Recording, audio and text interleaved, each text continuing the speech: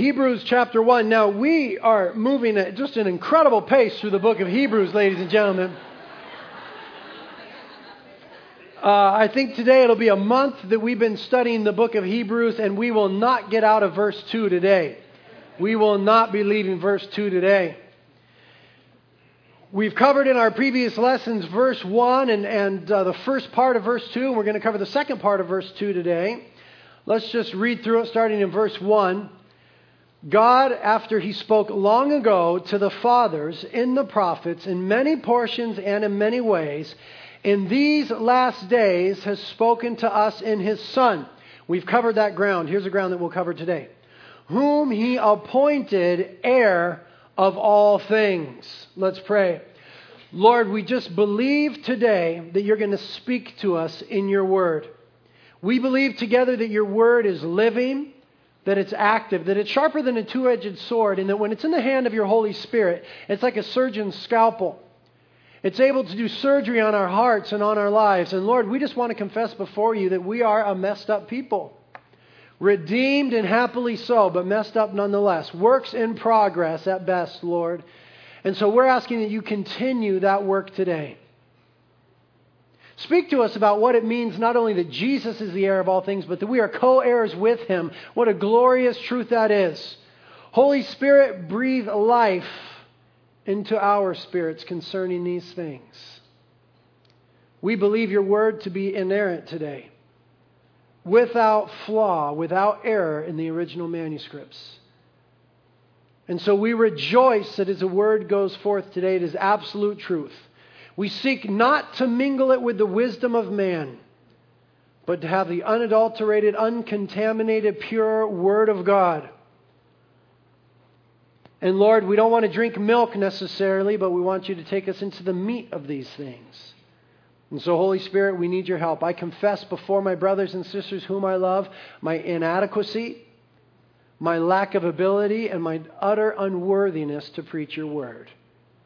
But there is the blood of Jesus Christ by which I've been saved, and the empowering of the Holy Spirit. And we together ask for a fresh empowering to come upon me to communicate Your truths to the building up of these loved ones, Lord. Do these things now. We ask it together in Jesus' name.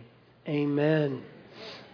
Okay, so we're going to be talking about Jesus as the heir of all things. Now, last week we talked about what it means that Jesus is the Son of God.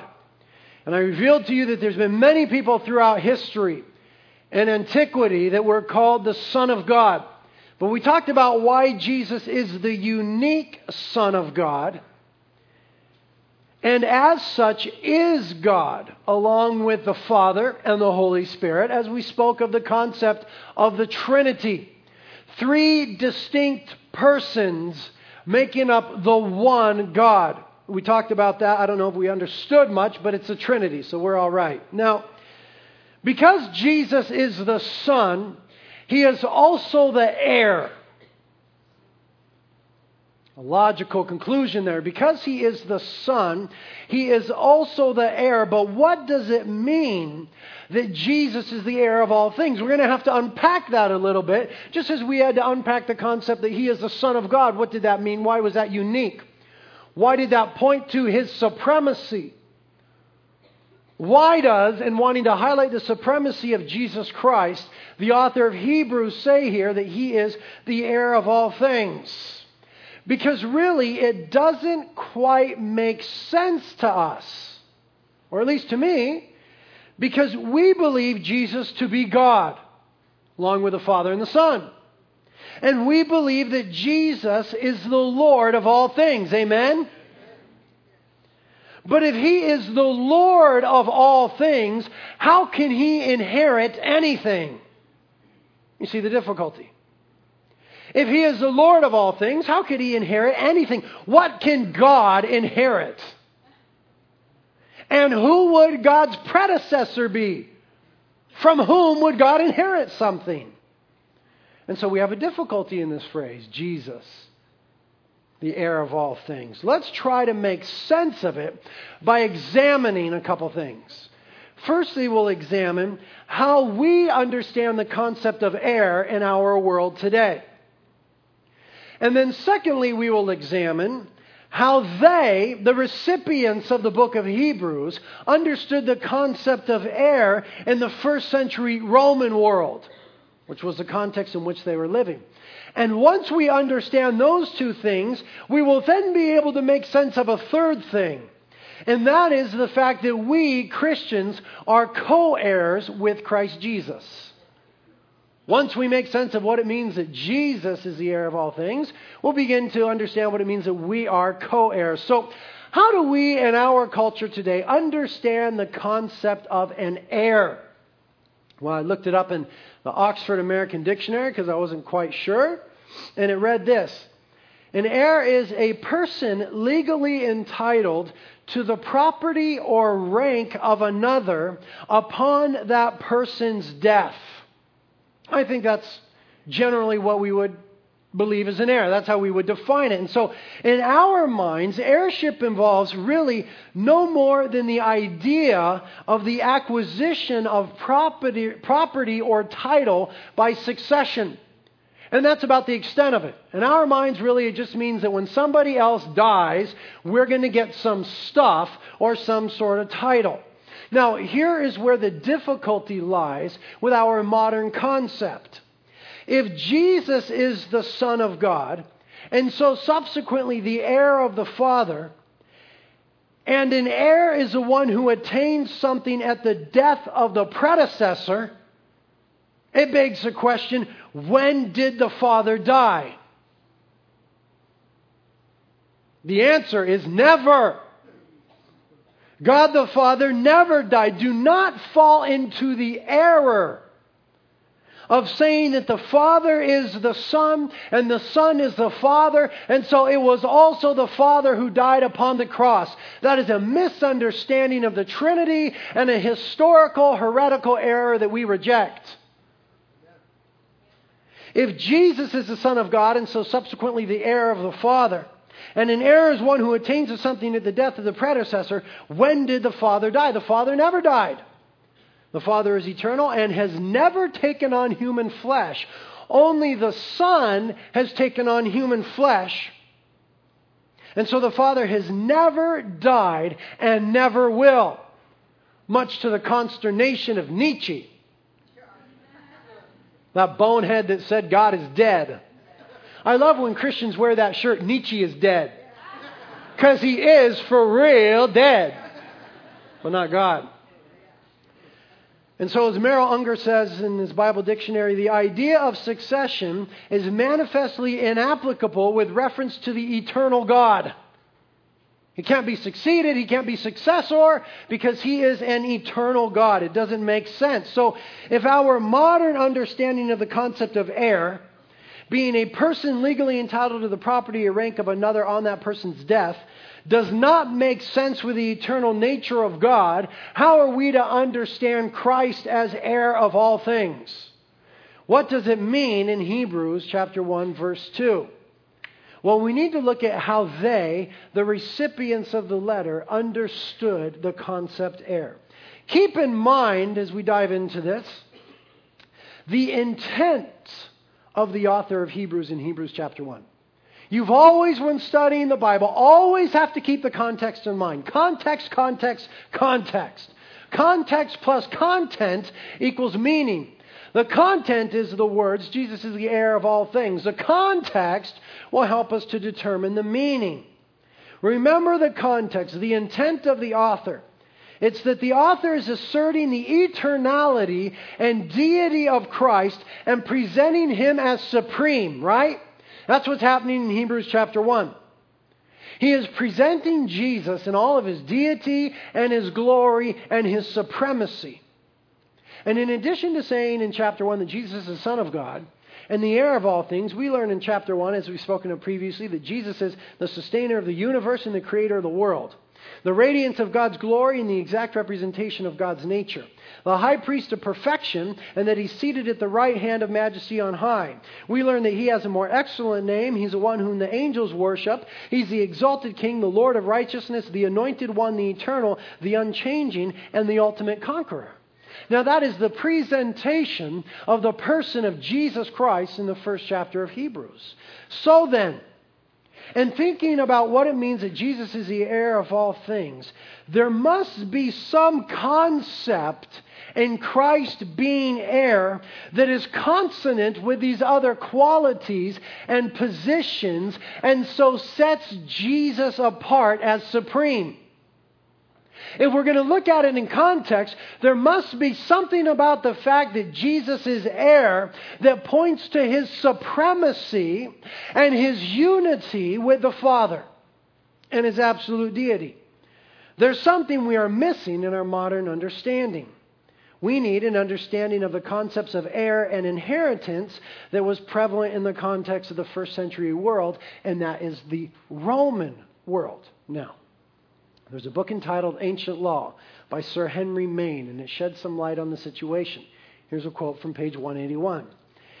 He writes, "The notion among the Romans was that though the physical person of the deceased had perished, his legal personality had survived and descended unimpaired to his heirs and co-heirs, in whom his identity, as far as the law was concerned, was continued." Now remember, the point in the first few verses of Hebrews is to show that Jesus communicates to us all we know and need to know about God. And what the author is wanting to get at is that these Hebrew Christians who have encountered very, very difficult times under the persecution of Nero have not made a mistake by following the person of Jesus.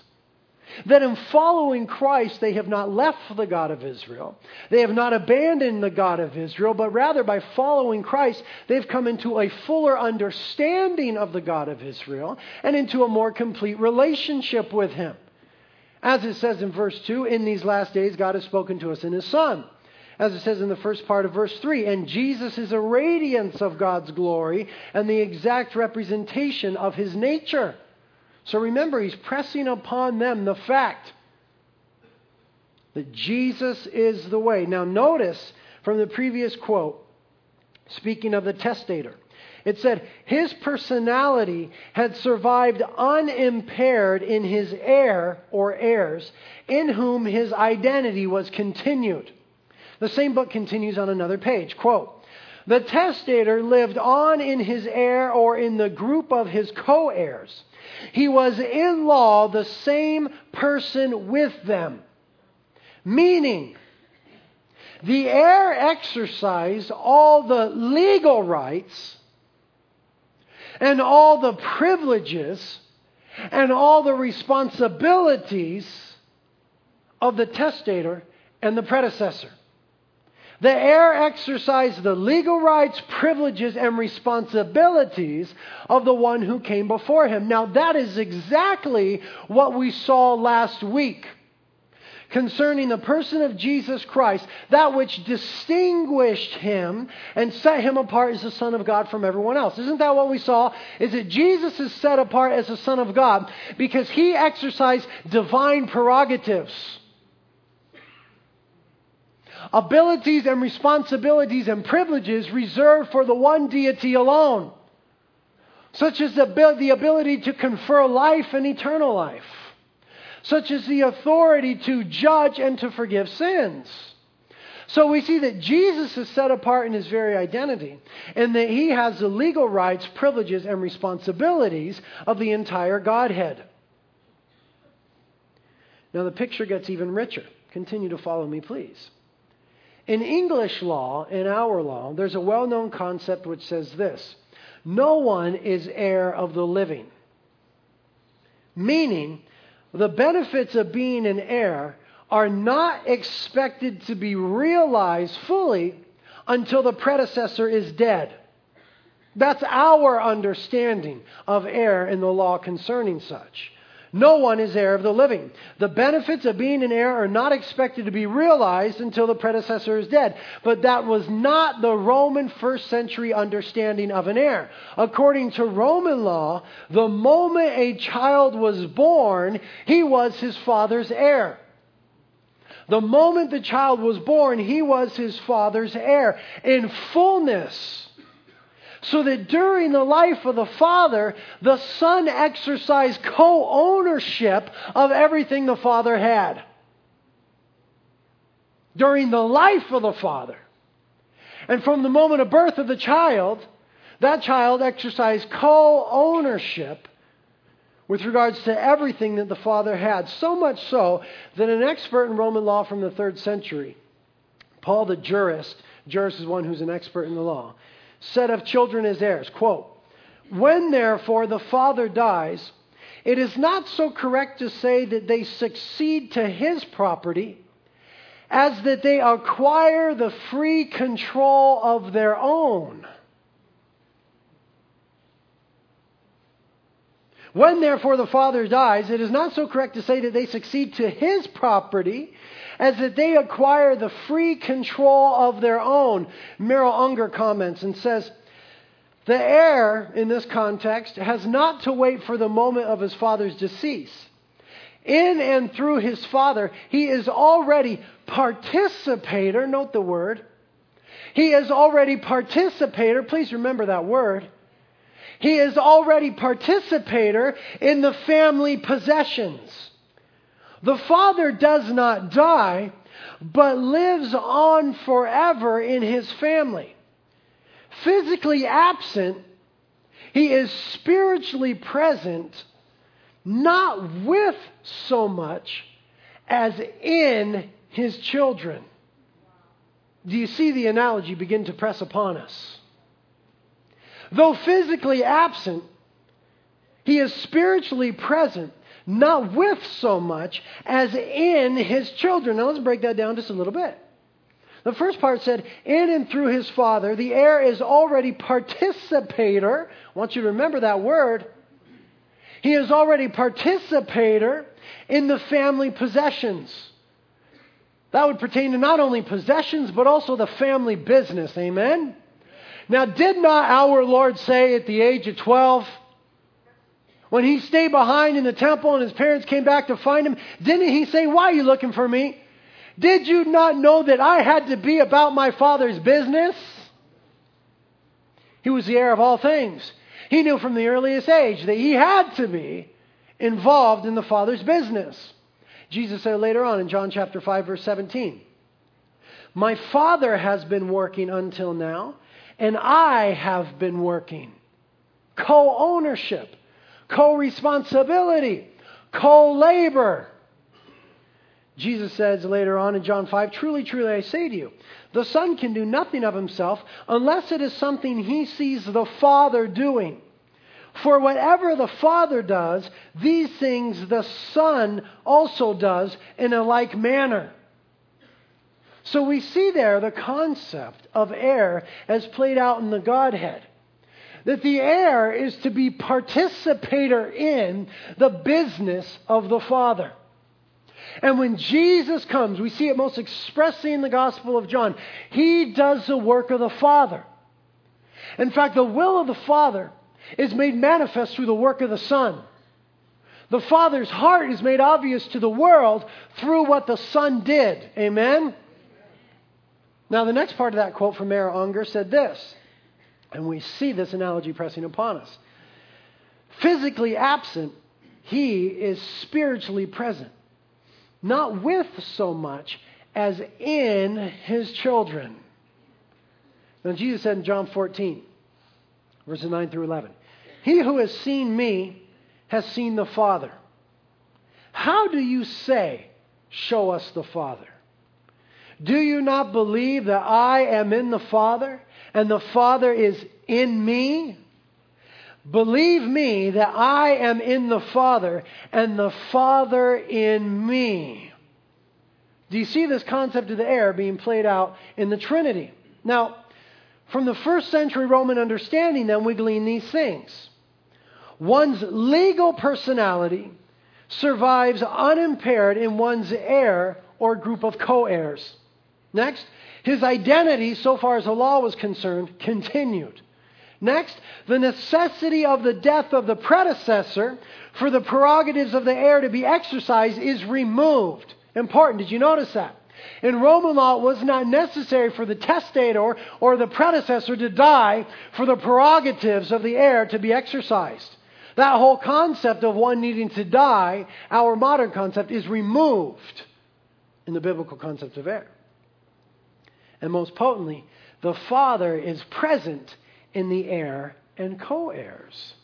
Now it should be obvious to us what it means that Jesus is the heir of all things. The book of Hebrews here in verse 2 is appealing to common Roman understanding of the concept of an heir to point to Jesus as being one with the Father in all things pertaining to the Father's estate and kingdom and domain, which include, of course, all things. Now, why was that important for these Hebrew Christians that received this letter in the first century? Why was that important? Because they were subject to the authority of another kingdom, namely the Romans. And their very lives were being threatened by the authority of another kingdom, namely the Romans. And they had rejected the modern phraseology, Caesar is Lord, and had attached themselves to the mantra, to the creed, Jesus is Lord. And so they had to come into a full understanding that it was Jesus' kingdom that they had sworn allegiance to.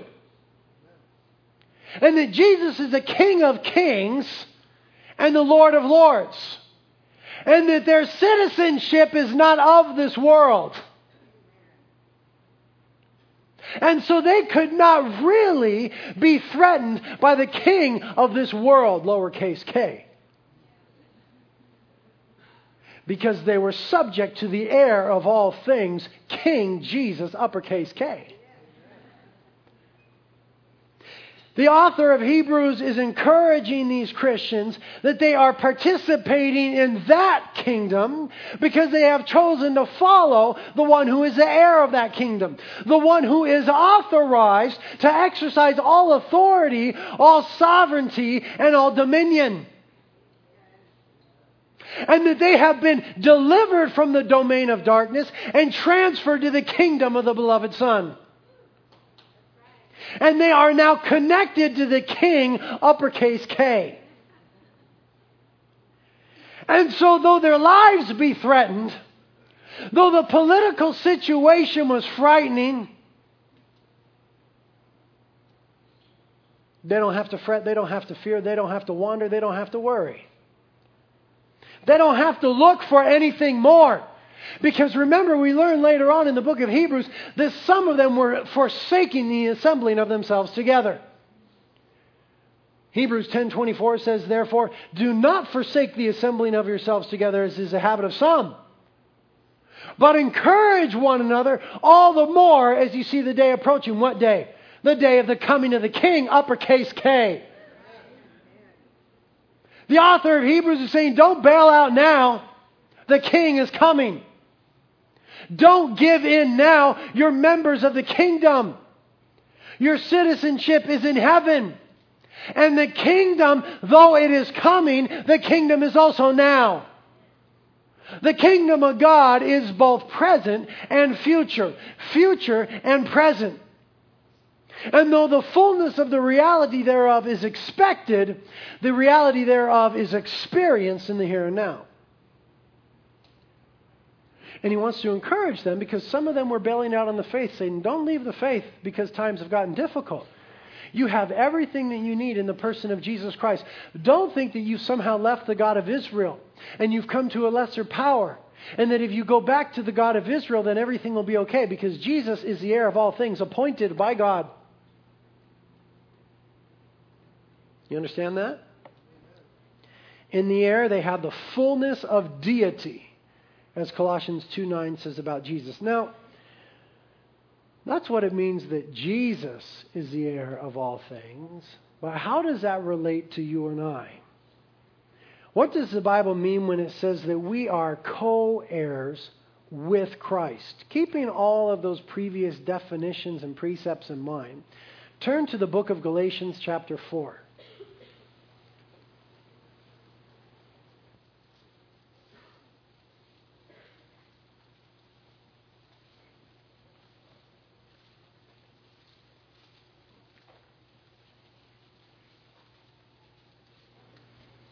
Galatians chapter 4, we have a parallel concept of us being co-heirs spoken of in Romans chapter 8. You know that. Romans 8, 15 through 17. But we're going to look at it here in Galatians 4. Just verses 6 and 7, very simply. We'll just get the concept. Speaking of us now, those who have become Christians. And because you are sons, God has sent forth the Spirit of His Son into our hearts, crying, Abba, Father. Therefore, you are no longer a slave, but a son. And if a son, then an heir through God. Right? We're sons of God. Jesus is the Son of God. And we are heirs. Jesus is the heir. I want us to see the wording in Romans 8 because it's a little more potent in my mind right now. Romans chapter 8. Same concept, some different words.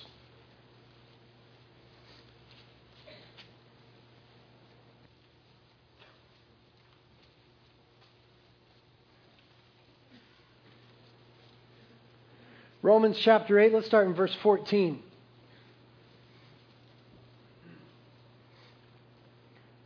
For all who are being led by the Spirit of God, these are sons of God. For you have not received a spirit of slavery leading to fear again, but you have received a spirit of adoption as sons, by which we cry out, Abba, Father. That phraseology of intimacy with the God of the universe. Verse 16. The Spirit Himself bears witness with our spirit that we indeed are children of God. Amen? Verse 17. And if children, heirs also. Heirs of God and fellow heirs or co-heirs with Christ. If indeed we suffer with Him, in order that we may also be glorified with Him. If indeed, it says, that phrase in the Greek means if as is the fact. As a Christian, you are going to suffer with the person of Jesus Christ. That's just a fact of Christianity. It doesn't mean if you suffer, then you will attain to something. It's saying as if the fact. But what I want to impress upon us is that we are co-heirs with Christ Jesus. Now remember from the previous definitions that the need for the death of the predecessor for the legal rights of the heirs to be exercised has been removed. So that means that in the here and now, you and I, co-heirs with Christ, are to represent the business of God. We're to represent the person of God. We're to represent the plan of God. We're to represent the will of God. We are to represent the identity of God. And we're to represent the presence of God. Not so much with us, but in us is the understanding of an heir. We are to represent the business, the person, the plan, the will, the identity, and the presence of the Father. The precepts of the kingdom. The priorities of the King. In the here and now. It is His kingdom come. There will be a fullness experience when Christ comes. But the kingdom is not only future, it is present. Too many Christians get caught up living in the future. So heavenly minded, they're of no earthly good anymore. We're to be very concerned with the reality of the kingdom in the here and now, because as co-heirs, we are representatives, doesn't express it enough. We are exercisers of the will of God on earth. Stewards of God's grace. You're not getting it. Turn to 2 Corinthians. No, you're not. Turn to 2 Corinthians. 2 Corinthians chapter 5.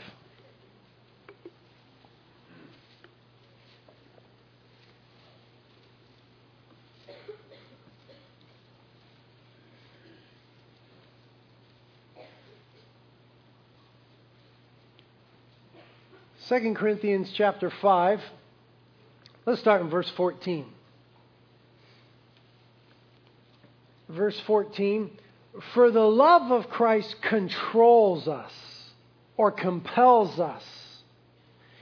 Having concluded this, that one died for all, therefore all died. Talking about our identification with the death of Jesus Christ upon the cross and His subsequent resurrection. Verse 15. And He died for all, that they who live, please note this, that they who live should no longer live for themselves, but for Him who died and rose again on their behalf. Now, if the conviction of the Spirit of God doesn't fall upon you when we read that, then you're just not here. That they who live, I'm talking about myself now, conviction, that they who live should no longer live for themselves. Let's be honest, people. We primarily live for ourselves. We primarily are concerned about thy, my, me, my kingdom come, my will be done. Verse 16, therefore from now on we recognize no man according to the flesh, even though we have known Christ according to the flesh, yet we know Him thus no longer. Verse 17, therefore, if any man is in Christ, he is a new creature. The old things passed away, behold, new things have come. Now what is made new in the Christian life?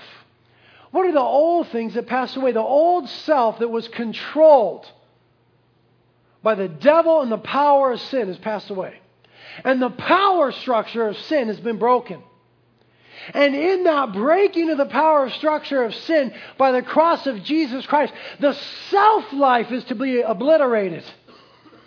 The self is to be crucified with Christ. Nailed to the cross. And then you see the trick of the Christian life is you got to leave that old man up on the cross. But so often we like to pull him down. See, we can't resuscitate him. It won't be a resurrection because we've been resurrected to new life. But we like to pull down the old man. See, we can't resuscitate him. We get caught up in the flesh once again. But the old things have passed away. Let them be done. Let them be in the past. Let them be dead. Don't be tantalized. Don't be tempted by. Don't flirt with those things anymore. All things have become brand new. The power structure of sin is broken in our lives. We are free from sin. And we now can become slaves of righteousness. Our allegiance is not to this world, but to the King with a capital K. All things have become new, including our understanding of how we live. The way we prioritize our lives. We are no longer the captain of our own ships. We are no longer the controllers of our own destiny. As Paul said, it's no longer I who lives, but Christ who lives in me. And the life I live by faith unto Him. But that requires a once and for all sacrifice, and then a subsequent daily sacrifice. Living in light of the reality of the kingdom of God as co-heirs.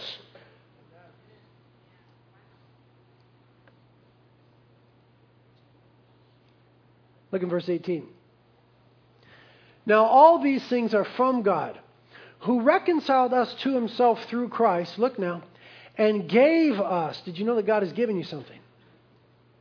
And gave us the ministry of reconciliation. He gave us the ministry of reconciliation. Jesus came to reconcile sinful man to a holy God. And subsequent to His ascension unto heaven, and the pouring out of the Holy Spirit upon the church, the gifts and the ministry of reconciliation has been entrusted to you and I. So the fallen world is going to be reconciled to a holy God. That responsibility, the privilege thereof, the endeavor thereof, the work thereof lies in our hands. Empowered by the Holy Spirit to be sure. Led by the Holy Spirit, absolutely. But as co-heirs, we are to exercise the prerogatives of the kingdom. The ministry of reconciliation. What's the ministry of reconciliation? Verse 19. Namely, that God was in Christ reconciling the world to Himself, not counting their trespasses against them. And He has committed to us the word of reconciliation. Therefore, look at this. I'm going to put something on you. Not I, but the Word of God. Therefore, we are ambassadors for Christ.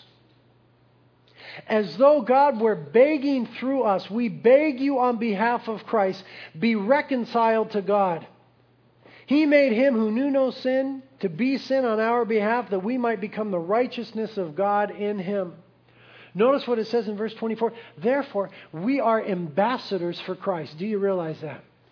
You are an ambassador for the person of Jesus Christ. Now, it's interesting about an ambassador. An ambassador is always chosen. An ambassador is appointed. Nobody becomes ambassador by default. But an ambassador is chosen by one of a greater rank than himself. The President of the United States will appoint ambassadors to other nations. And those ambassadors are to represent the laws of the United States, the work of the United States, the will of the United States, the wishes of the United States, the plans of the United States. Now, we have been selected by King Jesus.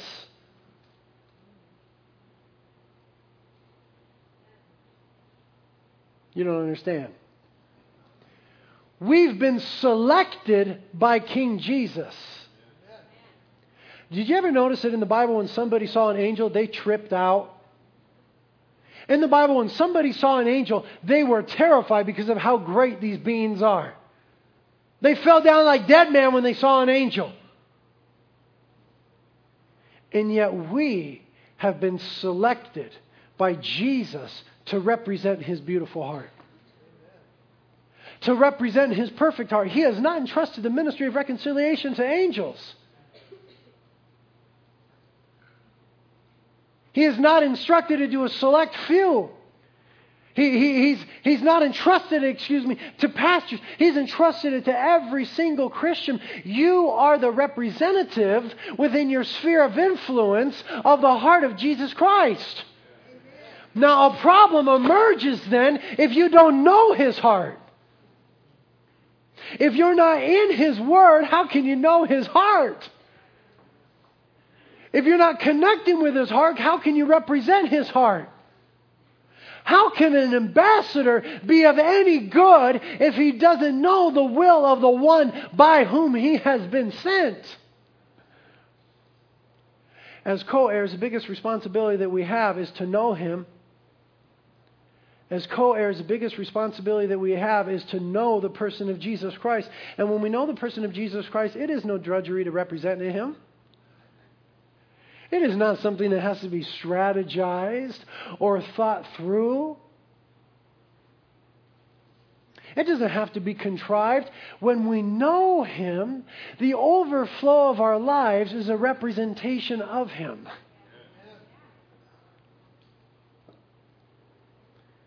Turn to Matthew 28, if you would.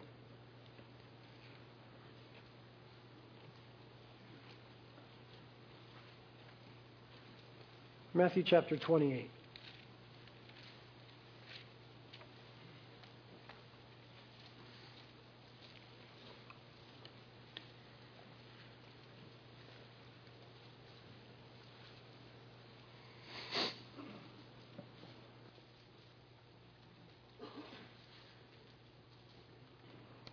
(28) is post the resurrection of Jesus Christ, pre the ascension of Jesus Christ into heaven. And we pick it up in verse 16, Matthew 28, verse 16. But the 11 disciples proceeded to Galilee, to the mountain which Jesus had designated, verse 17. And when they saw Him, they worshipped Him, but some were doubtful. Verse 18. And Jesus came up and spoke to them, saying, all authority has been given to me in heaven and on earth. Now wait 1 second right there. Jesus, after His resurrection, meets the disciples on some mountain there in the region of the Galilee, no doubt around the Sea of Galilee. He's got a predetermined meeting with them. And at that meeting, they see the resurrected Christ, they see Him in glory, and they worship Him. Some are doubtful. That's people. But then Jesus says, all authority has been given to me in heaven and on earth. Now that word authority in the Greek is exousia. Exousia. It combines the idea of right and might. Those two ideas coming together. Jesus here is saying, all the right in heaven and on earth is mine. Why? Because He's the heir of all things. And the heir exercises the authority of the one whom he represents. He says, all authority, all right has been given unto me in heaven and on earth. And all might, he says, belongs to me. Exousia, right and might. All authority has been given to me in heaven and on earth. Now, I'm sure that he said that in response to the doubt and the worship of some of those disciples. Now, I imagine that at this juncture, this was a wonderful relief to the ears of those disciples. Because they had thought that all authority had been given unto Him. Because Jesus said that it had been. Back in Matthew 11, verse 27, all authority has been handed to me by the Father. They thought that was the case. They thought that He had all right and all might. But then this whole cross thing happened. When they saw Him arrested, they saw Him spit upon, they saw Him mocked, they saw Him beaten, they saw Him scourged, they saw Him nailed to the cross. And they doubted, didn't they? I mean, they abandoned Him in the garden, they abandoned Him at the cross, and one even denied Him 3 times. And some were heading out of town on the road to Emmaus. They'd given up the hope in the one who had previously said, all authority is mine. And now, after He rose from the dead, He appears to them once again at the Sea of Galilee. And He says, all exousia has been given unto me. All authority, all right, and all might in heaven and on earth. I am the heir of all things. And I imagine at that moment the disciples said, okay, here we go. This is great news, Jesus, because that's what we thought. But that cross gig, it scared us a little bit. But now we see that you're risen from the dead. Now we see that you're in glory and you have all the authority. This is perfect. You have all the authority, all the right, and all the might. And so, Jesus, what are you going to do? I mean, what are you going to do? Can you please open up a can on the Romans? Can you just let the Romans know once and for all to get up off of Israel? Can you tell them to leave us alone? Is this when you're going to establish the kingdom for us? Can you please deal with the Pharisees? You have all the right. You have all the might. All the authority is yours. Jesus, what are you going to do? And their hearts and their eyes are focused on Him as the heir of all things. And in the next breath, in verse 19, Jesus says, you go therefore and make disciples. He immediately engaged them as co-heirs. This is historically called in the church the Great Commission. The Great Commission. What does it mean to be commissioned? It means to be given authority to act on behalf of another. Jesus proclaimed, I have been given all authority. And when He told them to go and make disciples of all the nations, teaching them to observe all that I have commanded you, and baptizing them in the name of the Father, the Son, and the Holy Spirit, He was authorizing them as representatives. He says, all authority has been given to me. I now entrust it to you. Nobody understands. We've been given authority by the person of Jesus Christ to represent Him in this world. Are you appropriating your authority as co-heirs of the kingdom of God right now in your daily life? I know we need to live. I know we need to make ends meet. I know we need to surf. We do. I know we need to do these other things. Representing Jesus Christ well does not preclude any of those things. It is to be done in the context of those things. Where are you at right now and what you're doing now? All I'm saying, people, is this. Are we recognizing, I'll make it a we because I'm preaching to the preacher. Are we recognizing our co-heirship with Christ Jesus?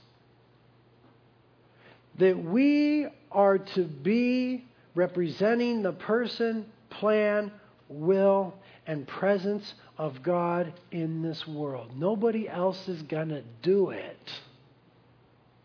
It's been given unto us. And the last thing that I'll say about this is that there is a very clear sense of oneness between the heir and the testator. I want you to go to John 17, and we'll end right there. Gospel of John, chapter 17. I want you to try to, by the Holy Spirit, lay hold of this oneness that Jesus speaks of here.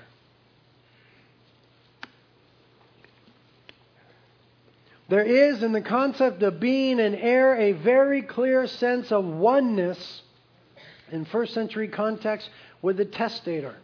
We see this very clear in Jesus when He said, and we looked at it last week in John 10:30, I and the Father are one. Now we as co-heirs, to a degree, are one with the Father as well. Not in the same sense as a unique son is, of course, because we do not exercise all the divine prerogatives. We cannot confer life, both initial and eternal, for example. But there is, more than I think we realize, a oneness given to us as co-heirs. John 17, verse 11, it's known as the high priestly prayer of Jesus. Jesus here on the night before the cross says, and I am no more in the world. He's praying to the Father. Now, by the way, the question came up last week. If Jesus and the Father are one, why did He pray to the Father? He's praying to Himself. No. That's a misunderstanding of the Trinity, isn't it? Remember, the definition of the Trinity is three distinct persons making up one God. He's not praying to Himself. The Son is not the Father, and the Father is not the Son. The Father is a Father, and the Son is a Son. And they are united by relationship and by deity. So He's praying to the Father. He's praying to the Father. He says, I am no more in the world, and yet they themselves, speaking of us, the disciples, are in the world. And I come to Thee, Holy Father. Keep them in Thy name, the name which Thou hast given me, that they may be one, even as we are one. Did you notice that? That they may be one even as we are one. While I was with them, I was keeping them in Thy name which Thou hast given me. And I guarded them. And not one of them perished, but the son of perdition, that the scripture might be fulfilled. Speaking to Judas. But now I come to Thee, and these things I speak in the world, that they may have my joy made full in themselves. I have given them Thy word, and the world has hated them, because they are not of the world, even as I am not of the world. I do not ask Thee to take them out of the world. We wish He had, huh? I do not ask Thee to take them out of the world, but to keep them from the evil one. They are not of the world, even as I am not of the world. Do you see the strong identity the believer has with the person of Jesus Christ? Jesus prays in verse 17, sanctify them in truth. Thy word is truth. Verse 18. Look very closely. As Thou didst send me into the world, I also have sent them into the world. Remember, Jesus is sent into the world as a perfect representation of God. And the works that Jesus did represent the will of the Father for all of eternity. And in the same way that the Son was sent, Jesus says, in the same way, in that same representative, unified quality, I am now sending them, my disciples, the church. Verse 19. And for their sakes I sanctify myself, and that they themselves also may be sanctified in truth. I do not ask in behalf of these alone, but for those also who believe in me through their word. Subsequent believers. Okay, that comes down to us. Future converts. Verse 21, look. That they may all be one, even as Thou, Father, art in me, and I in Thee. Remember, the presence of the Father is not so much with as in the heir. That they also may be in us, that the world may believe that thou didst send me. Did you notice that? That the belief of the world to a certain degree is dependent upon our identifying ourselves in unity with the person of Jesus Christ and one another as co-heirs. It's the job of the Holy Spirit to convict the world of sin, righteousness, and judgment. But it's the job of the church to represent the person, the power, and the presence of Christ Jesus. Verse 22.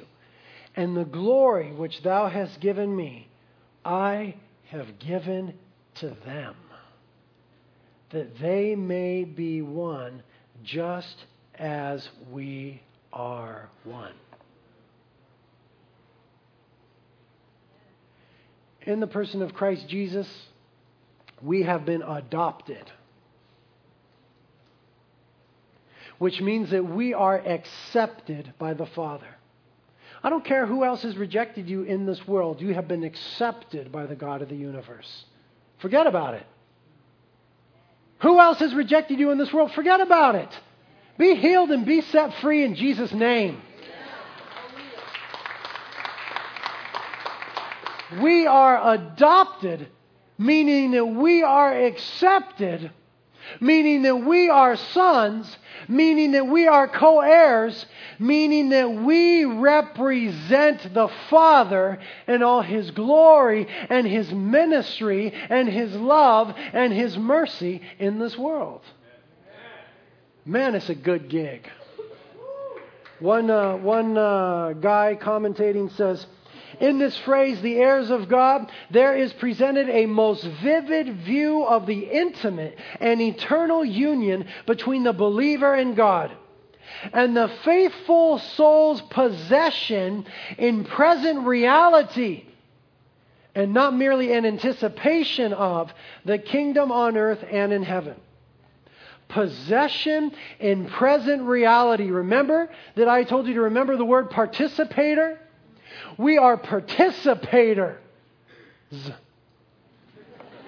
in God's possessions, in God's business, in God's domain, in God's kingdom. And so there is to be possession in present reality, and then there is the wonderful anticipation of the kingdom coming on earth in fullness. That is, we groan for the day of the coming of Jesus Christ. But though we groan for that day, we do not become paralyzed today. We get active in the things of God. Present participators in the present reality of the glory and the kingdom of the Father forever and ever. Amen. Lord, we thank you for these wonderful truths. They're clearly too much for us, Lord. We don't really get it. It's too much for us, Lord. But we ask the Holy Spirit, you would come and beautifully minister these truths to our hearts. That by the work of you, Holy Spirit, there'd come a real change in our lives. Lord, I'm going to pray for myself, that there'd come a real change in my life. That I'd be less about me and more about the King. That we would together become very concerned with the glory of the King, with the name of the King, with the work of the King, with the will of the King, with the presence of the King within our sphere of influences, and less about us and our things. Lord, help us. We confess that we are weak and we are selfish in so many ways. Church, I want you to stand.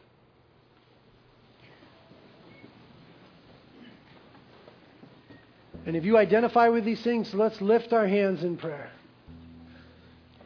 Father, we confess before you that we are weak and we are overcome with selfishness in our daily lives.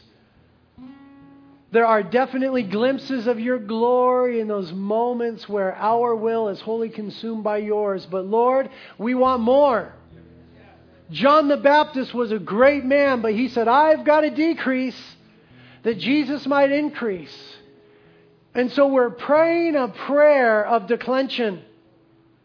We're praying a prayer of decrease. We want to get smaller that you might get bigger in our lives, Lord. And so help us, Holy Spirit. Holy Spirit, come and fall upon us. We want you to come. Father, we ask for the promise of the person and the power of the Holy Spirit to come upon us. Come and minister the new life, the resurrected life, the kingdom life of Jesus to us. Jesus, we invite you to come and be on the throne. Lord, we just want to confess for those little areas of our lives where we have enthroned ourselves, where we've taken control, where we've said, my will be done. Forgive us, Lord. We want to very carefully, very consciously, in fullness of faith, surrender those areas and say, Jesus, come be the center. Come be enthroned. Come rule and reign once again. Let's draw near to Jesus, church. Let's draw near.